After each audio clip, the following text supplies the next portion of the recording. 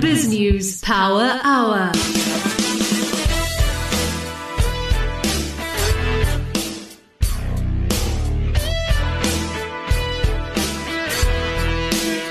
Welcome to the BizNews Power Hour, where we give you the rational perspective on business news that matters. It's the 24th of June. I'm Jackie Cameron, your host for the BizNews Power Hour today. I'm standing in for your regular host, Alec Hogg. As usual, we've got a terrific show lined up for you this evening, packed with useful insights on investing and business. Star stock picker Piet Viljoen joins us as our regular Thursday co-host. You'll also be hearing from Piet Major, one of South Africa's top mining analysts, and property industry expert Dr. Andrew Golding of the Pam Golding Properties Group. Later in the show, you'll hear Alec Hogg's special interview with Discovery Health CEO Ryan Noach. First, we bring you up to date with the financial and business news headlines. BrightRock believes that with every change in life comes opportunity, and the markets aren't any different. The daily movement in the markets mean change for us all, sometimes small, sometimes big. This daily market report is made just for you by BrightRock, the first ever needs-matched life insurance that changes as your life changes. Justin Rowe-Roberts covers the financial markets throughout the day for BizNews. Justin, what have been the main developments on the Johannesburg Stock Exchange today? A good day for the JSE, Jackie, with the all-share index up at 66,100. The rand was stronger against all the major currencies to 14 rand 18 cents to the dollar, 19 rand 75 cents to the pound, and 16 rand 95 cents to the euro. Gold is slightly up at $1,782 an ounce. A Kruger rand is trading at approximately 25,500 rand. Brent crude is down at $75 a barrel, and Bitcoin is steady, trading at around 480,000 rand a Bitcoin. You don't often hear that. If I look into the price action for the day, the major moves, Old Mutual up 7%. Bit of a strange one here. They came out with an operational update yesterday. The market had no opinion, flat on the day, 7% up today. We saw that 2 weeks ago with the Forshini Group. They released results, 5% down in the morning session, ended the day up 5% up. That's a 10% intraday swing for a 50 billion rand company. And we're seeing it again with Old Mutual. So the market just taking some time to digest these results that are coming through. If I look at other companies in the green today, the mining stocks, South 32, Northern Platinum, both in the green. Nice to see our miners coming back, and Implats. Transaction Capital for the financial services sector, that's up 2%. If I look what's in the red, it looks like all the gold counters, Harmony, Processes down, Mediclinic. So an interesting day on the market all in all, Jackie. Justin, the gold mining issue is very interesting because the gold mining companies have been taking a little bit of a hit today, but gold is up. Can you explain why there is this difference? You'd expect the gold mining companies to benefit from an improvement in the gold's price. So Jackie, with regard to that question, the only issue is that sometimes overnight, since that the stock exchange is only open from 9 to 5, and the gold spot price trades throughout the day, 24/7, that accounts for those differences. So while the gold price might be slightly up, but the gold miners have detracted, means that obviously between 5 and the following morning when the market opens, there's been a bit of a negative price change there. But it is strange what we're seeing with the gold miners. We've seen in the US, those inflation numbers came out. Gold is an inflation hedge. So you would think with these red hot numbers coming through in the US and also locally in South Africa, people want to protect their purchasing power because that's what inflation does. It erodes future value of money. So the gold miners have come off dramatically in the last year. They're trading at 52-week lows, more than 60% down from around this time last year. Big movements. Is it your sense that now is a good time to buy, or do you think these prices could go lower? They definitely could go lower. Commodities are notoriously hard to predict. So I don't have a crystal ball in front of me. I'm not going to say that they can't go lower, which they definitely can. But just given gold's, given what it represents as an inflation hedge, as a safety net, I think it might be a good time to start loading up on some gold shares. We know that they are leveraged against the gold price. So any small increase in the gold price will lead to a multiple of that in the gold stocks, but it's also the same for the way down. So depending on how risk averse you are, either you can get exposure by something like a Kruger Rand, as we were saying, trading at around 25,500 Rand per coin, or if you're a little bit more risky, you'll get exposure via the gold miners, such as a DRD Gold or Harmony. This market report was made just for you by BrightRock, the first ever needs-matched life insurance that changes as your life changes. Next, the BizNews Flash Briefing. Former South African President Thabo Mbeki has joined the debate on land expropriation without compensation, slamming plans by President Cyril Ramaphosa to push forward the controversial legislation. In a 15-page document handed to the ANC, Mbeki has set out why he thinks the constitutional amendment the party is drawing up over land expropriation is a disaster. Plans to expropriate land without compensation will drive away investment and reinforce tribalism, he says. In addition, the policy proposal is a shift away from the Freedom Charter. The deadline to table a report to the National Assembly by the end of August is looming. The Democratic Alliance says the South African government should be held responsible for the unfolding tragedy of thousands dying from COVID-19.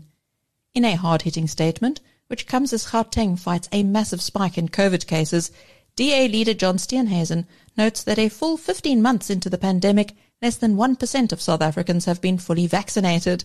That's fewer than 500,000 people out of a population of 60 million, he notes. He says, we are lagging far behind not just our upper middle income peer countries, but also lower middle income and many poor countries like in Zimbabwe and Namibia. He says that every South African should be outraged at government's approach to vaccines, which has been secretive, slow, disorganized and deadly. Former Labour MP Lord Peter Hain has slammed the lack of prosecution of London-based companies for aiding the Gupta family. The South African-born MP has written to Rishi Sunak, UK Chancellor of the Exchequer, after a blistering attack on Thursday during a House of Lords debate. He has urged the prosecution of UK-based firms like HSBC, Standard Chartered and Baroda, all global banks based in London, which have still not been prosecuted for facilitating gigantic money laundering by the Zuma family and Gupta brothers. South Africa's environmental authorities have rejected an application by Car Powership to generate electricity at 3 of the nation's ports. This deals a setback to the government plans to reduce outages that are stifling economic growth. The Department of Forestry, Fisheries and the Environment blocked the request after due consideration of all relevant information, it said. The Turkish company applied for projects at the Richards Bay, Nkura and Saldanha harbours. I'm Jackie Cameron for BizNews. For more on those and the other big stories of the day, go to biznewsradio.com. With me is the BizNews Power Hour co-host Piet Viljoen, who is one of South Africa's top value fund managers. He's with Counterpoint. Piet, what's caught your eye today on the markets?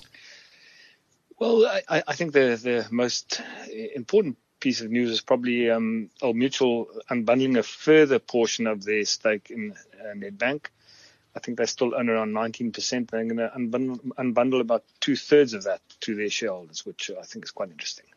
The share bounced up by more than 8%. Does this mean investors weren't expecting this development? Why such a big move? Yeah, look, well, let's take a step back. I think Old Mutual is one of those shares in the JSE which, as a business, has underperformed dramatically since it listed, more than 20 years ago.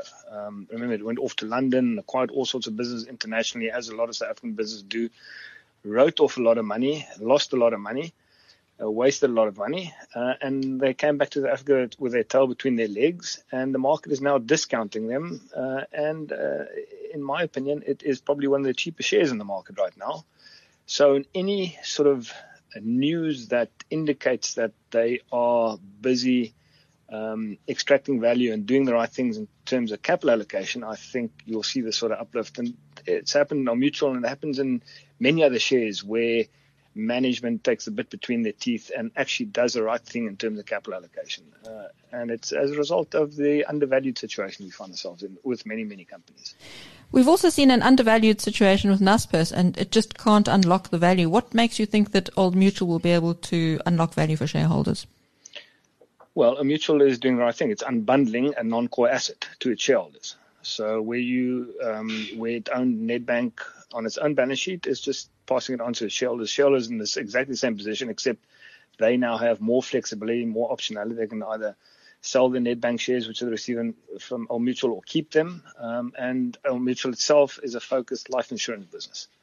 What Naspers and Prosus are doing is just getting more and more complicated and intertwined. And I'm not sure that what they're trying to do is unlock value. I think they are trying to retain a value destructive strategy, which is actually in favor of management and not shareholders.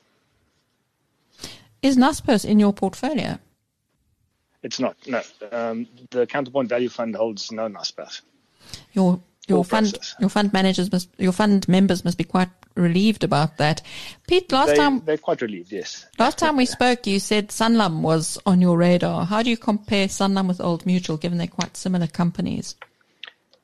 Yeah, I think once again, to take a step back, if you go back, they both listed, I think, within a year of each other in the late 90s, early 2000s. And they took completely different paths. Sanlam stayed in South Africa, built a quality, diversified financial services business, invested in value-creating activities in South Africa, whereas Old Mutual, as I said earlier, went offshore, listed in London, did all the fancy stuff, bought all these other fancy businesses and wrote it all off again. Sanlam has by far outperformed Old Mutual. In fact, I think Old Mutual's share price currently is lower, I'm speaking under correction here, but it's lower or not far off the price at which it listed 23 years ago, whereas Sanlam's share price is probably 7 times higher than where it listed at the same time, or within a year of Old Mutual, which shows you the massive value that's been created by Sanlam and its good capital allocation and good management team. So it's definitely a share that investors should be aware of and should be looking at. Whether the price to value ratio for Sanlam makes sense right now, as I said last week when we spoke, it's something I'm looking at. It's not clear to me right now, but it's definitely a far superior business to Old Mutual. Let's take a look at some of the companies that are benefiting from the high coal prices. We were speaking earlier about Thungela and Exxaro. What is your analysis of these two companies, and should we be investing in them or staying away from them? And how do you factor coal prices into your long-term investment planning? Yeah, so there's two things here. The first thing is, should we invest in them at all? And my answer to that is yes, we should. It is far better for coal assets to be under the ownership and stewardship of a responsible and listed public company, which has to report to its shareholders and to its directors and to the investment public at large as to what it's doing with its assets, than it is for the market to force these guys to sell them to unlisted private businesses who don't operate in the public sphere and have no responsibility towards the public sphere. I think you'll get far worse outcomes if that happens. So that's point number one. I think these companies should be supported by investors, and investors then should support management in transitioning the business to a cleaner operating model over time. And I think that's a healthy and a good thing. So yes, I think one should invest in these businesses per se. Secondly, should one invest in them right now? Well, right now they look extremely cheap because there is such a focus on ESG by all sorts of headline investors, and these headline investors saying they don't want to touch anything that's dirty. There's a lot of negative sentiment around companies like coal mining businesses and other dirty energy businesses, if you can put it that way, to the extent where the current share price by far undervalues its assets, even on a view which says that within 10 years we will have migrated off coal as a source of energy, which I find unlikely. But even if you take that view, even relative to that view, the current share price of these businesses by far undervalue that situation. So I think they make a good investment opportunity right now as well in terms of price to value relationship. So Thungela could be one of these stocks that is on the radar of a value fund manager because you think that it might improve in value on the stock market, and it's at its... I think if you call yourself a value investor and you're not looking at Thungela, there's a problem. Have you got it in your portfolio yet? I do, yes. Both Exxaro and Together. As you've got both of them. Piet, speaking about dirty stocks, Sasol is always popular among retail investors. Yes, and it's quite dirty. And do you have that in your portfolio? It's the most amazing thing, yes. Sasol is a fairly new addition. I bought Sasol within the last 12 months. I hadn't owned it for a very long time before that. Again, another South African business with massive problems along the capital allocation front over time. They have this fantastic core business, the Sasol Synfuel business, basically the fuel from coal business, the dirty business. But it's a great cash generator, and they've been taking this cash and investing in all sorts of projects in all sorts of jurisdictions all over the world, and consistently have been losing money through investing in these projects. So shareholders have really suffered over the past 20 years from what management at Sasol have been doing. But I think with Lake Charles coming to a head last year, maybe that is changing. And maybe management, and the jury's still out on this, but I think maybe management will start realizing that they need to generate higher returns on equity.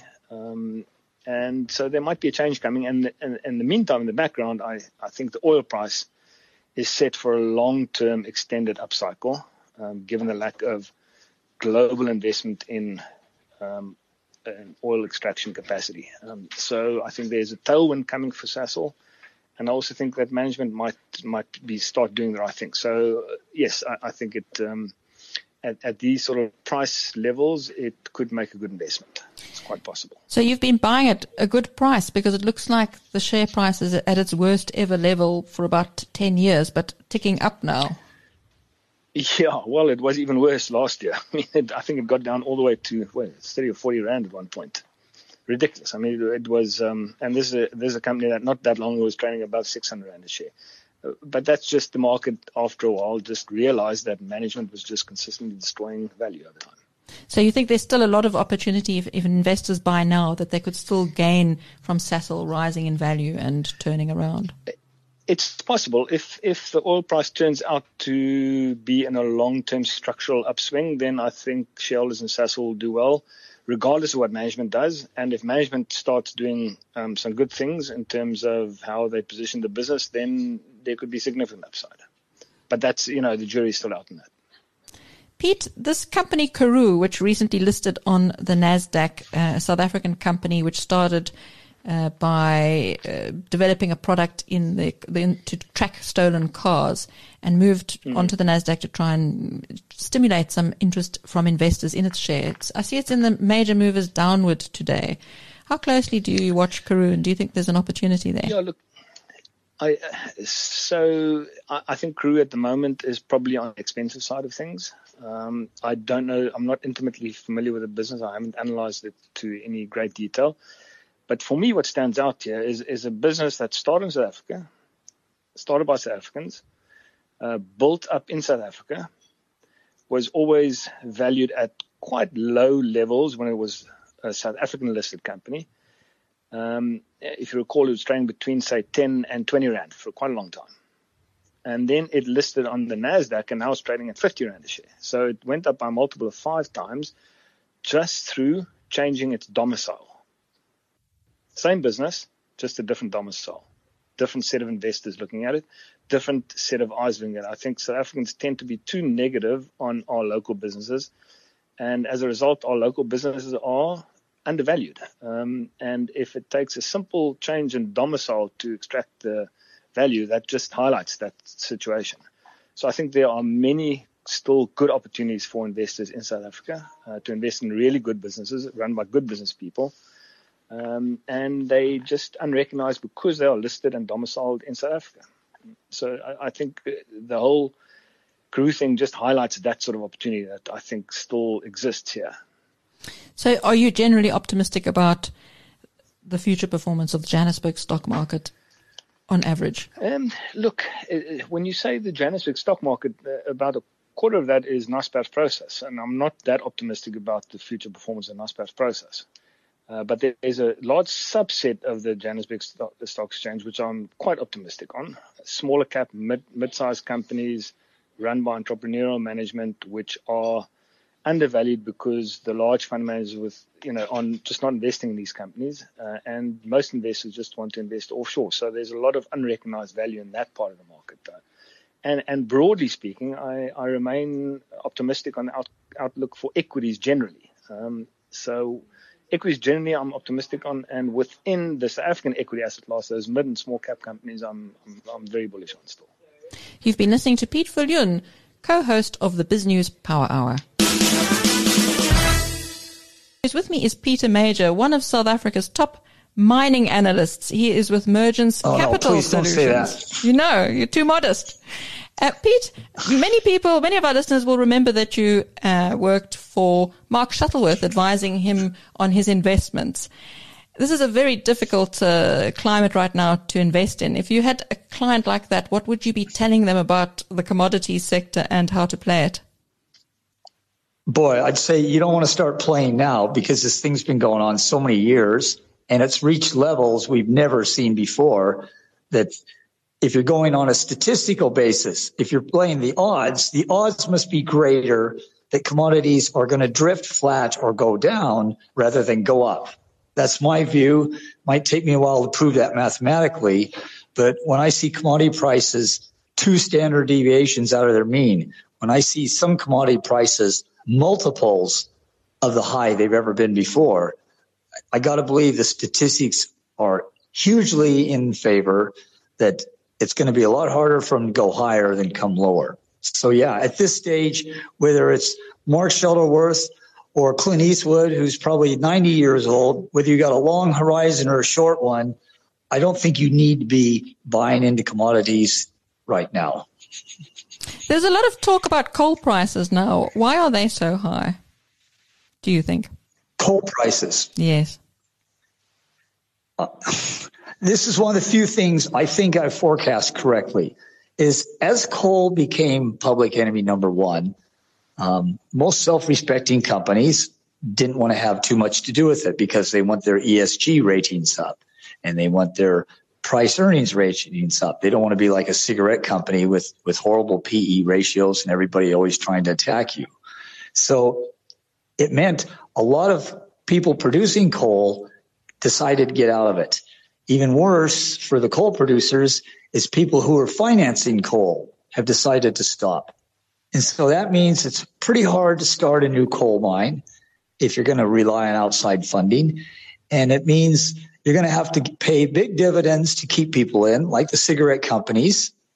You're going to have large distributions of cash because everybody thinks you have a very short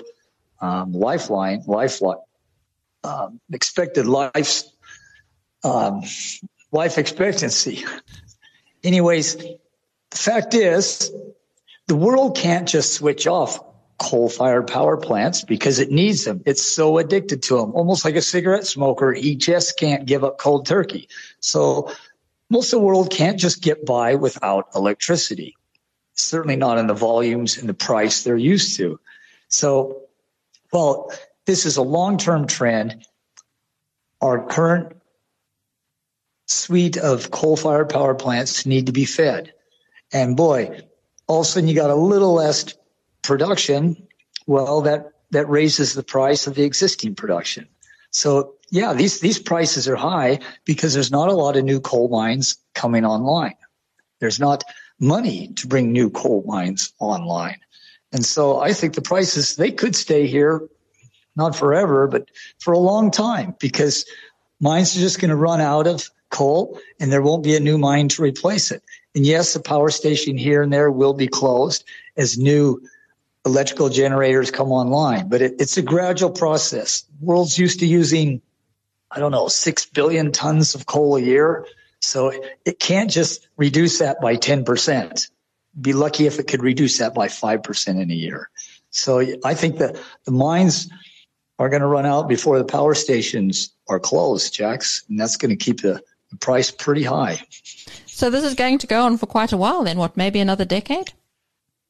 Yeah, I think a decade is not unrealistic. Certainly another 5 years, without a doubt, because coal is just too large a part of the world's current electricity electricity generation. What I find quite interesting is that these environmentally friendly funds don't really seem to be very popular among investors. And you hear investment advisors saying nobody ever comes to them and says, can you please put my money into an ESG fund? There's a lot of hype in the media about these. So what do you make of this conflict between investors not really being interested and, big fund managers talking the talk? Look, I'm very surprised to hear that investors aren't interested in those funds, because from what I see coming out of the United States, it's now written into mandates. It's mandated that fund managers can only invest in those funds, or can only invest in funds. They're now adopting those ESG requirements for all their individual holdings. So what you're saying is totally contradictory from what I've read and heard. I think individual fund managers who aren't under pressure to adopt certain stances, they're only going to invest in a fund if they're pretty sure that fund's going to outperform. And I remember when we were first trying to establish what are our parameters when I was working for Mark back in the early 90s. And one of the things that he was very adamant about, he didn't want any cigarette, alcohol, gambling companies in his fund. And I remember Alan Gray was making impassioned pleas because some of those shares were the cheapest. Those are real Warren Buffett shares, and they were just trading at such low PEs, had high dividends, and were looking to expand in certain places in South Africa. And they just thought, gee, Pete, if we can't invest in those, we're going to battle to outperform. And they were on good incentive to outperform. But Mark was adamant. He would take their fund if their fund didn't have that. Otherwise, they must create a fund that didn't have those three elements in it. So I think more and more of that's happening. And it's certainly going to happen with coal mines. But there will still be investors that are very happy to have those. It's paying a big dividend, and they're going to get a better return on it. So do you think it's a good idea, then, a share like Thungela? Jackie, what's your alternative? If you close that, it wouldn't have really hurt Anglo American. It would have detracted from it because it was generating money and it was very low valuation in the fund. But I think it would have done a lot more damage to this country than it would have done to Anglos. And by keeping it going, you're giving the people working there time to make an alternative plan. You're giving the company enough revenue and earnings to do a proper closure. If you tell somebody, I'm stopping your operations today and you're going to do rehabilitation, it's probably not going to get done correctly because all of a sudden it doesn't have the cash flow to do that. But if you have a milestone and a deadline where that mine can now work towards, it can do it very economically, very correctly. And yeah, it doesn't even have to lay people off. The mine can actually keep people there a lot longer, and they can retire due to age, or they get transferred, or they move, or they change jobs. So I think Anglos did the right thing. I think they've hived off that to individual shareholders who can all make their own choices. Do they want to be in that share or not? And they've given that division, that coal division, the best life possible, and how it's going to continue with that. Is it going to clean up all the mines? Is it going to invest in new ones? Look, our coal plants need coal. And there's a clean way of mining that's still dirty, but a lot cleaner than previously. And there's a much cleaner way of generating electricity with coal. So maybe these power plants need to be cleaned up. Maybe they need more electrostatic precipitators. But there's a lot of ways we can reduce the pollution and keep them going a little longer. It's going to benefit this country a lot more than just closing it down, putting people out of work, and leaving a mess. Kumba Iron Ore was one of the companies that made an announcement today, and it said it expects half-year earnings to rise by about 150%. Do you keep close tabs on Kumba, and do you think it's a good investment, or is it time to sell now? Boy, Major thinks it's time to sell because he thinks these are Looney Tune iron ore prices. And that's what moves Kumba. You barely go back a year from now, Jackie. I don't think the iron ore price was even $90 a ton. And we thought 90 was incredibly high when their working costs are probably $40 a ton.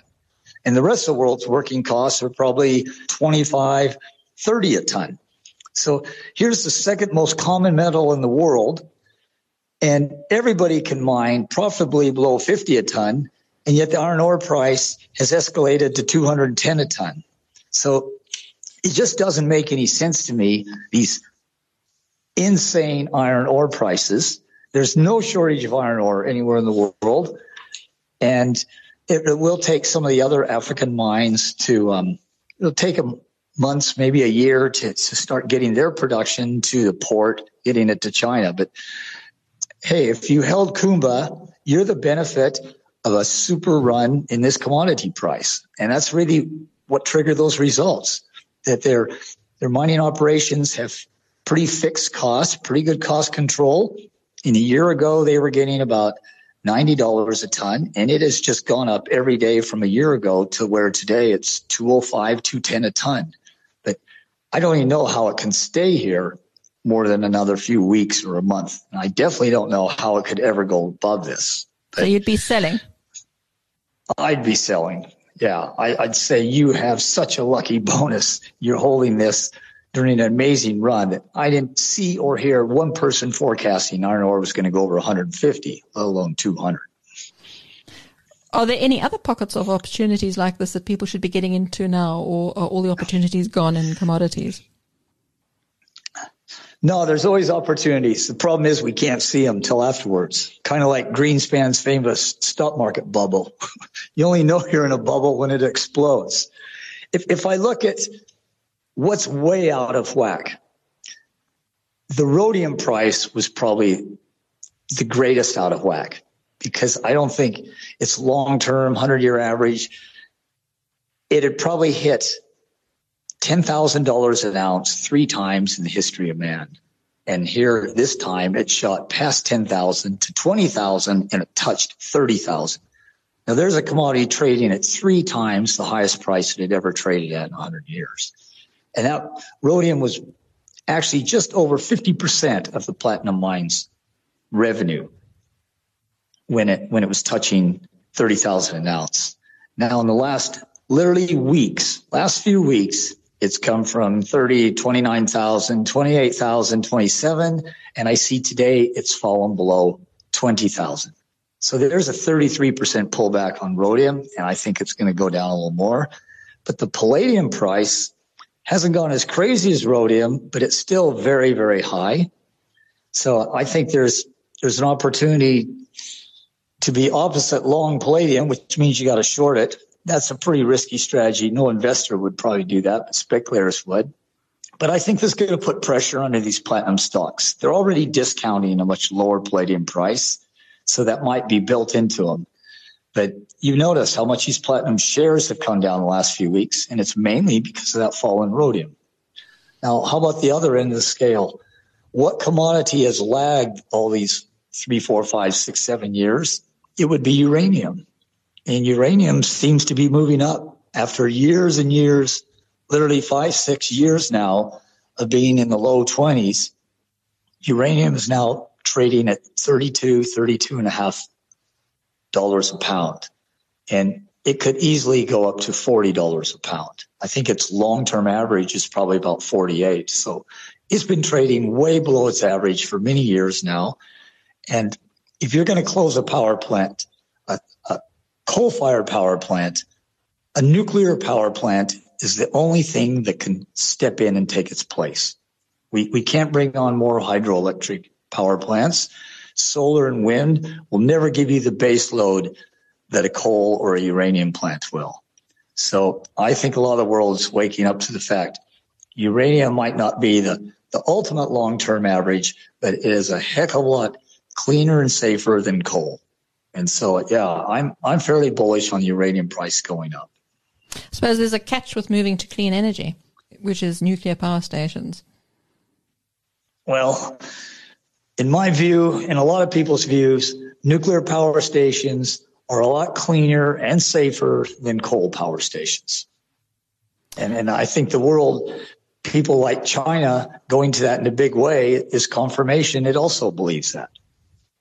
Yeah, even America is closing down coal-fired power stations a lot quicker than it's closing down nuclear plants. And I think China's and Japan are doing the same. So I don't think nuclear is long-term. I think there's much better ways to generate electricity, either using thorium or eventually we'll have hydrogen reactors. But we don't have those yet. But we know coal is filthy dirty. We know it's killing thousands of people a year, if not 1 million or more, in various ways, mainly through pollution. So I think uranium is a much better substitute than coal. Piet, what about gold? Gold's very hard to understand. Where is it going? This morning there were gold mining stocks in the top losers. Now they've disappeared. The gold price keeps changing. What do you see happening to gold? Yeah, it's too bad we can't use gold to generate electricity, huh? And then we'd have an assured gold price, like we kind of have an assured coal price. Gee, Jackie, I don't know. I just don't. I thought some of this negativity towards Bitcoin was going to help gold, but it doesn't seem to have. People used to say gold is a great counter investment or diversified investment because it's not linked to anything else. And that is actually correct more often than we want. So yes, gold doesn't seem to be linked to Bitcoin either way. It doesn't necessarily go up with Bitcoin, and it doesn't seem to go up when Bitcoin falls. It kind of fell with Bitcoin, but it is virtually totally unrelated to everything. So where's it going now? It's 1775. I can't see gold falling much lower unless the other commodity prices continue to come down. That said, what was gold's high? About 2050. And I think that was about a year ago. So it's down close to 15, 20% from its high. And a lot of these other commodities are like copper. Copper's probably fallen 15, 20% literally in the last week.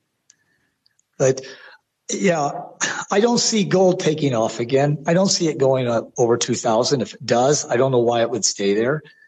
But it definitely has established some kind of floor. I would say $14,000 an ounce. Sorry, $1,400 an ounce. That looks like quite a tough floor for it to fall behind. I think you'd have to have a real meltdown in commodity prices. And that means every commodity before gold gets back down to $1,400-1,500 an ounce. And oil just seems too strong up here. I can't see gold falling much further if oil's going to stay at this level, let alone if oil goes up. But we talked about that on this show. Is gold an investment? It is in a Kruger rand. Because you got the benefit that if the gold price falls, the rand usually weakens. And over time, we've seen gold has averaged over 12% a year. I think 12.5% a year. I think that's about its 50, 60 year average, which is pretty good. So gold has pulled back a lot from its rand high, and it's pulled back almost 15, 20% from its dollar high. So yeah, is gold a good investment? It's not a bad investment. Something that's giving you 12.5% every year in rand terms. Maybe a few years it underperformed, but then it makes up for it the following few years. So I think I'd rather be holding gold than most of these other commodities right now. Maybe platinum. Platinum's probably the only other one I'll consider other than gold. Piet, would you ever consider Bitcoin in your portfolio at all? Never. Not even if I'm dead. That is too foreign, too inexplicable, and too untrustworthy for me. Yeah. I don't know who invented it. I don't know where it comes from. It's a coin for the masses. As long as the masses want it, it seems to go up. And when the masses don't want it, boy, does it fall.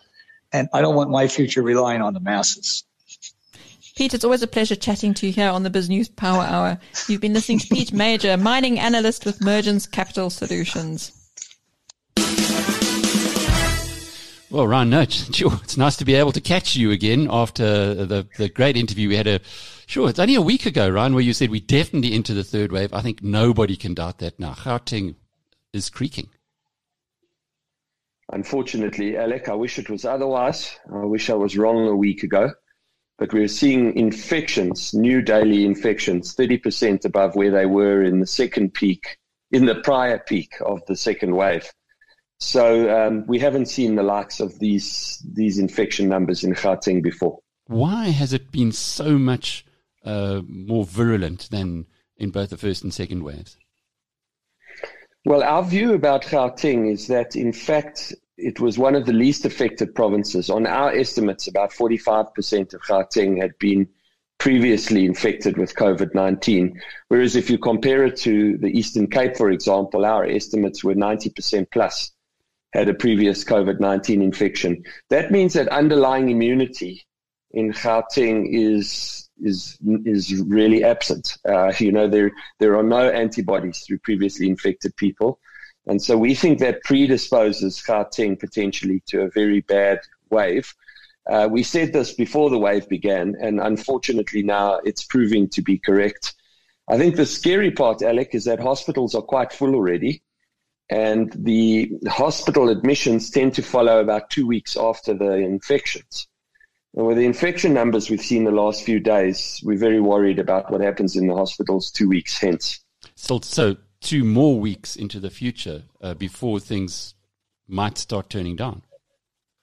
Well, yesterday, if I remember correctly, there were 13,575 new infections reported in the country, of which 68%, a very high proportion, were in Gauteng. And so just yesterday's infection numbers, the proportion of people from yesterday that will land up in hospital is about 2 weeks from now. Ryan, just before we go more deeply into the Gauteng figures, the Eastern Cape presumably then is not going to be looking at a third wave. Are there other provinces that will also escape this? I've learned one lesson, Alec, that it's extremely dangerous to make predictions about this disease, which is unpredictable and which surprises us around every corner. So how I would put it is to say that if the Eastern Cape does experience a surge, we think it will be much lower than wave 2 and that it will be a more manageable surge. Again, we do not have a crystal ball, and it's not proven possible to predict how this disease unfolds. The Northern Cape was interesting. It went through a terrible third wave, but it's on the way down the other side now, reducing daily infections, and that's quite reassuring. Northwest seems to have also potentially reached the peak, and that's looking good. Limpopo has had a terrible third wave and is still on the way up. KZN had a very high infection level, in our view, from previous waves, where we put the Eastern Cape over 90% and Gauteng below 50%. We had KZN round about the 80% mark. So we think also potentially protected against a severe surge, but it is a large population and relatively densely populated, so we'll have to wait and see. And in the Free State and the Western Cape? Free State seems also to have peaked in this wave. We're hoping that it's on the way down. Western Cape escalations have been quite high over the last few days. We positioned their previous infections at about the 60% mark. What that means for us is that it's quite difficult to predict because it's on the edge of that so-called herd immunity threshold. And so we think there is some risk in the Western Cape, and all over the country, people should be very cautious, but particularly we think Western Cape and Gauteng at the moment, yes. Ryan, from Discovery's point of view, you've got millions of members. Some of them are going to get very sick from people in Gauteng. Would you advise them to get in a car and drive to perhaps Durban or even the Eastern Cape to get into a hospital there if it's going to be so difficult to be admitted here? No, in fact, I would advise them to do the opposite, Alec. I mean, interprovincial mobility is a huge problem because we do end up just seeding the infection all the way down the path that we take, the route that we take to wherever our destination is, and there too. The strong advice, and I couldn't be more firm around this, is to stay home. It's, to lock yourself up in your home, pretend that it was that same period of level 5 restrictions again, try and do all your shopping online, and really confine yourself to your home until this settles for at least a couple of weeks. I think given the economic pressures in the country, the government may not be able to enforce a level 5 lockdown. They may choose to, but I think it's a very difficult decision with that tension with the economy. And so we should, from a behavioral point of view, try and give effect to it nonetheless. I've noticed with a couple of friends who've really got themselves into, well, not got themselves, they're in difficult situations, that they had sniffles and then they didn't think it was serious.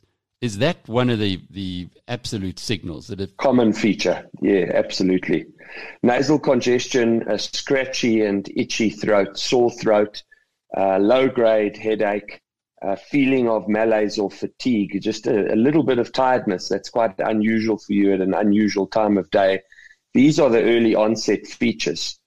I wish they were more severe, those early onset features, because people could then recognize they're ill and isolate immediately.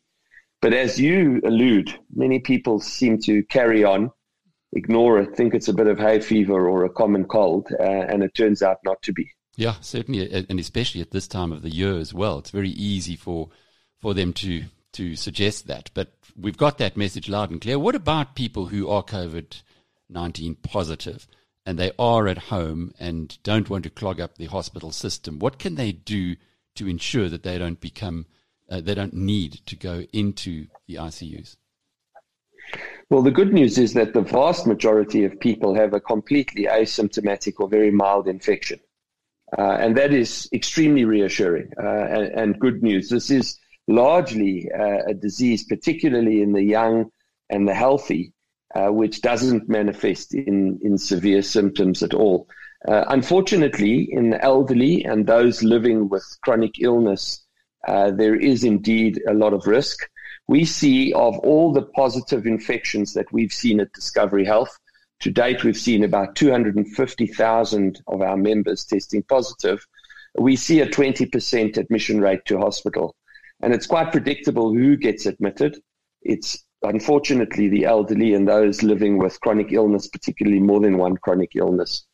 Your question is what they do if they're at home and they're sick. Consult your family practitioner as a starting point.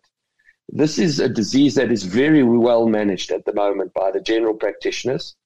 They are the primary givers of care here, and they have come up with what the evidence is showing, quite reliable cocktails which they're using to treat COVID-19 at home. So I would start by engaging with your family practitioner. We suggest you do it on a virtual consultation across our digital platform available to our members through our website. You can talk to a GP on a virtual consultation by telemedicine. That means you can stay home and stay isolated and your GP can be protected. And then your GP will discern whether a further examination and assessment in person or blood tests and the like is needed. And then there are various remedies that can be treated at home. Obviously, oral medication. For those who are at risk of respiratory problems, we are sending remote monitoring devices to their homes. I think we checked last week, we'd sent out about 27,000 of these now to monitor people's respiratory patterns and their pulse oximetry, their saturation in their homes.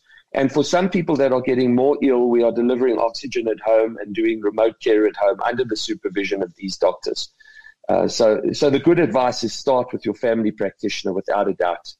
But that 20% of the 250,000 members who are infected having to go to hospital sounds very high. It's actually in line with all the international statistics. And you must remember that different populations have different average ages. On average, we have quite a young average age.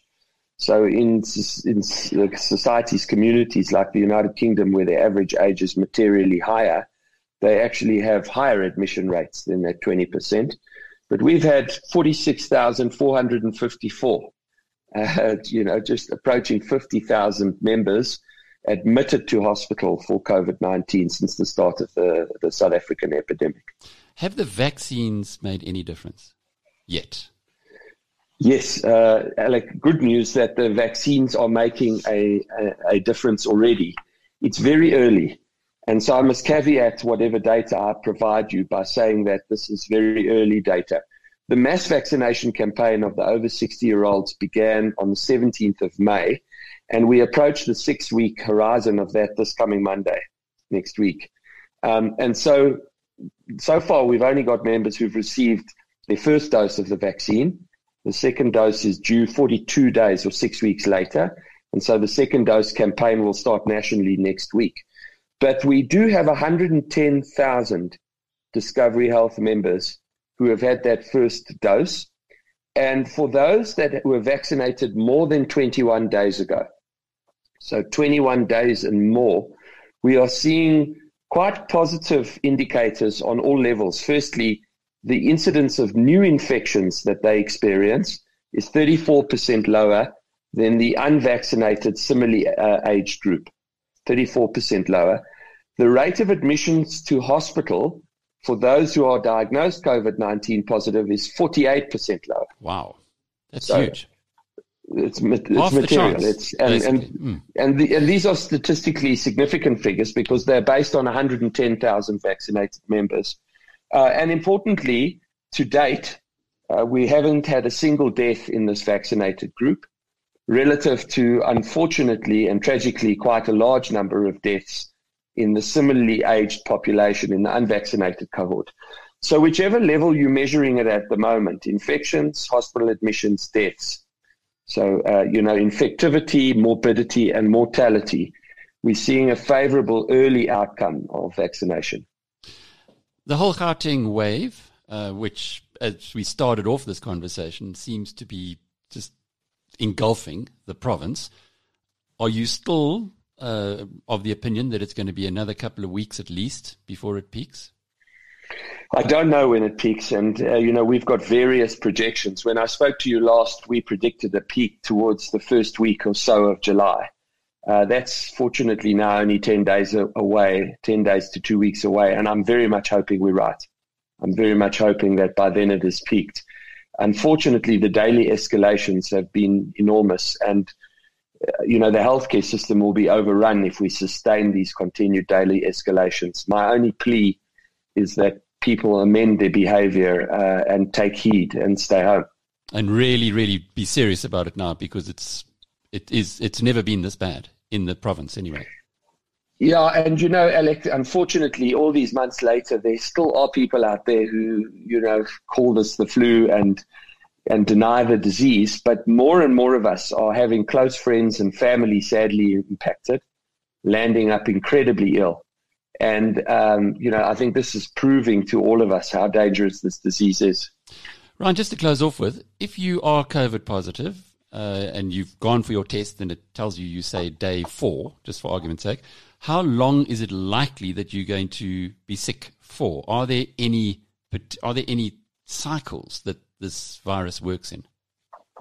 Most of the people have symptom relief after 7 to 10 days. The majority. And the majority of people who require a hospital admission have that hospital admission between 9 and 14 days. And so that's what we're seeing in our data as the natural cycle of the disease. That's at population level. We had an old saying in medicine, patients don't read textbooks. And so there are obviously exceptions and outliers. And so not everybody will respond that way, but certainly for the majority of the population, that's what we're seeing. So the critical time for anyone who is positive is from day 9 to 14. It's either going to be an improvement in your conditions or to this degree that you might have to go to hospital.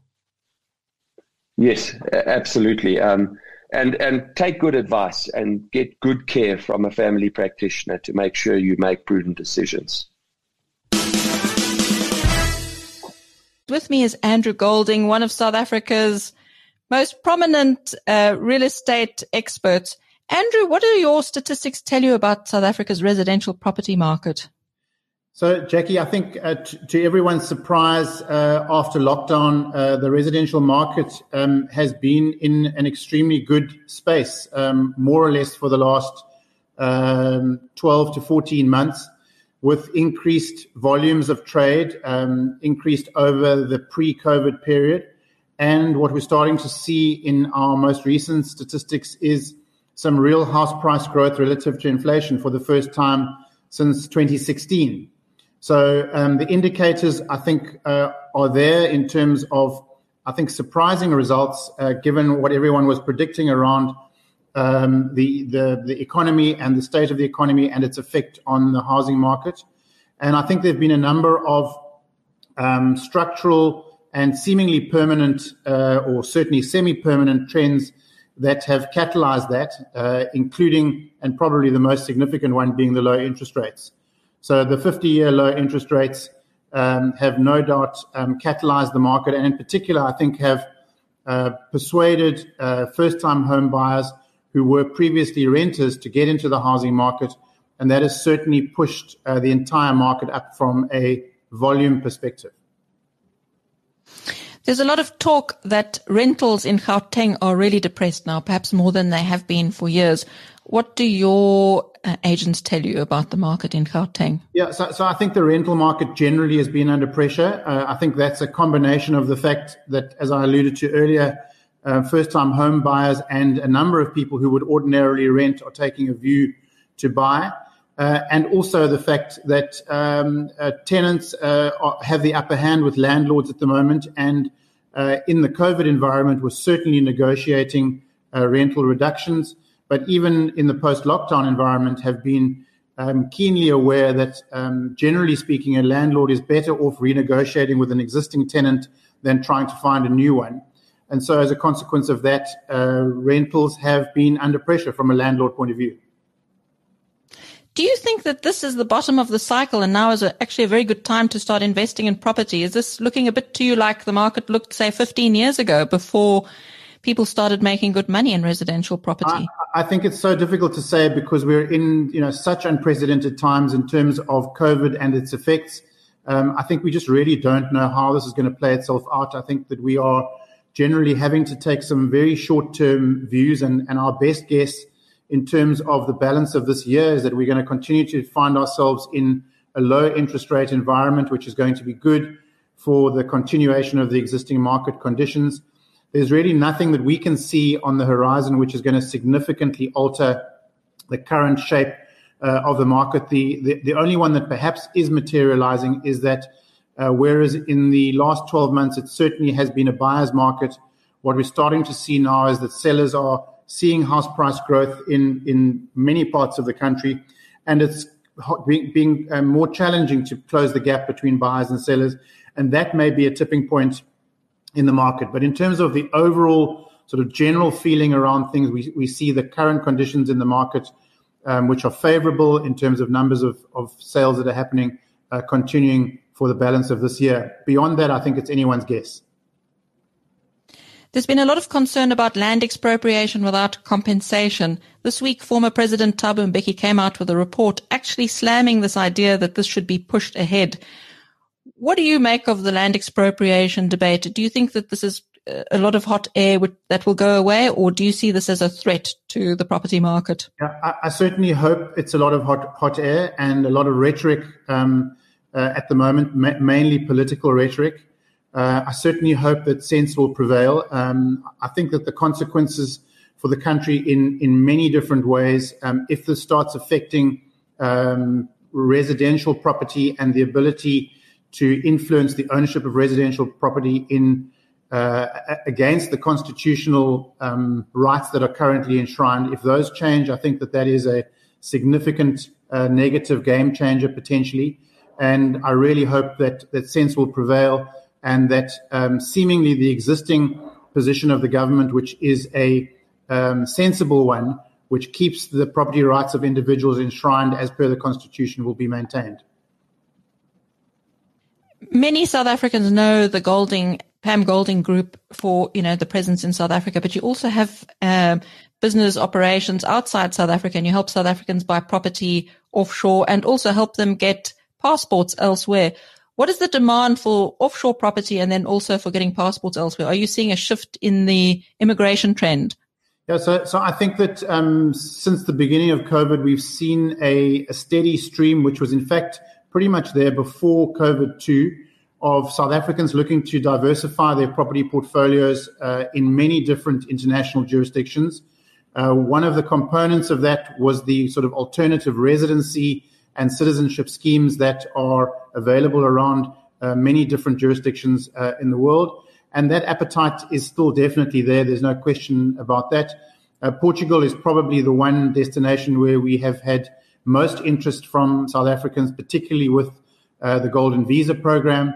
But there's also international property investment diversification happening in Portugal and in many other areas around the world. And I think it is a trend that is well entrenched around South Africans and, in fact, Africans looking to diversify their property investment initiatives in a number of different currency jurisdictions and geographical jurisdictions. And we see that continuing.